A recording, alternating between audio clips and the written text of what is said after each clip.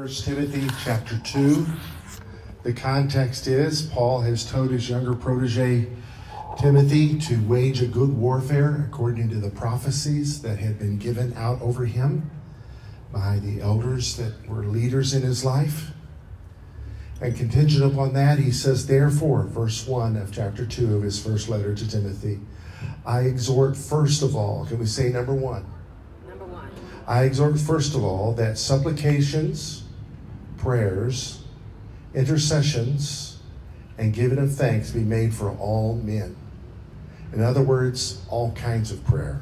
Supplicating prayer, interceding prayer, praying prayer, and thanking prayer. Be made for everybody. Not just for our favorite people, but for everyone.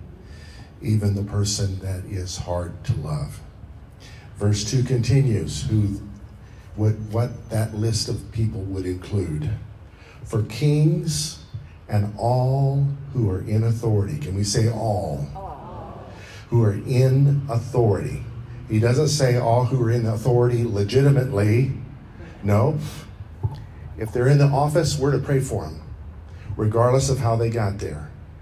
He doesn't say pray for all who are in authority that you like, or all who are in authority that you care about, or all who are in authority that you trust. They're in authority. They need your prayer. And God knows America needs our prayer. And the result of that praying would include us leading a quiet and peaceable life in all godliness and reverence. For this is good and acceptable in the sight of God our Savior, who desires all men to be saved and to come to the knowledge of the truth.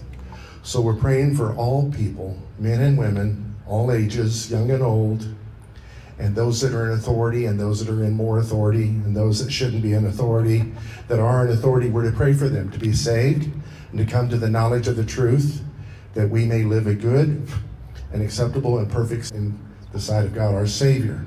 So I'm going to pray in line with that, but I want to encourage us to have lives that are aligned with our prayers.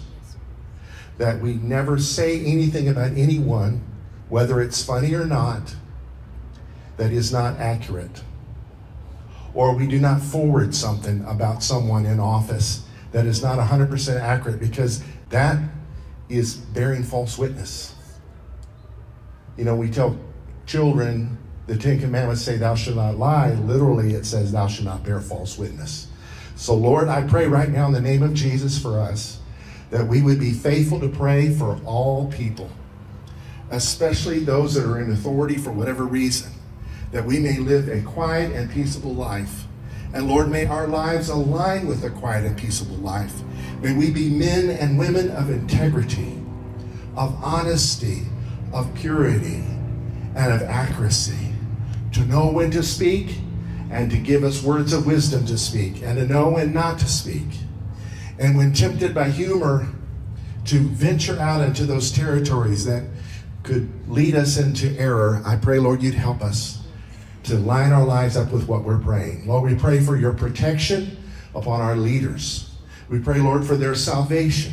We pray, Lord, for you to give them wake-up calls in the middle of the night. Keep them up, Lord, if they're about to make a wrong decision. Lord, give them a revelation of who you are. Lord, may they come to know you. Lord, I pray for an Abraham Lincoln experience on every one of them. May the problems they deal with force them to their knees, where they come away with an understanding of you like they never had before they were serving in office. Lord, we pray for all of our leaders, from the nation's capital to Granbury, Texas, and in our communities and our neighborhoods, even our HOA boards. We pray, Lord, for wisdom. You make us people of integrity, people who make a difference, people that are not just getting along to get along, not just rubber stamping, but not just stirring up mess just to be a rabble-rouser. But Lord, people of integrity who carry the sword of truth with accuracy in Jesus' name. Lord, I pray for grace. I pray, Lord, for forgiveness. Lord, when this election is over, I pray, Lord, that you would mend relationships so that we can move forward and advance for the cause of your kingdom. We pray these things, Lord, so that we may live a quiet and peaceable life in all godliness. And Lord, may you save all people. That's what we pray. In Jesus' name, amen.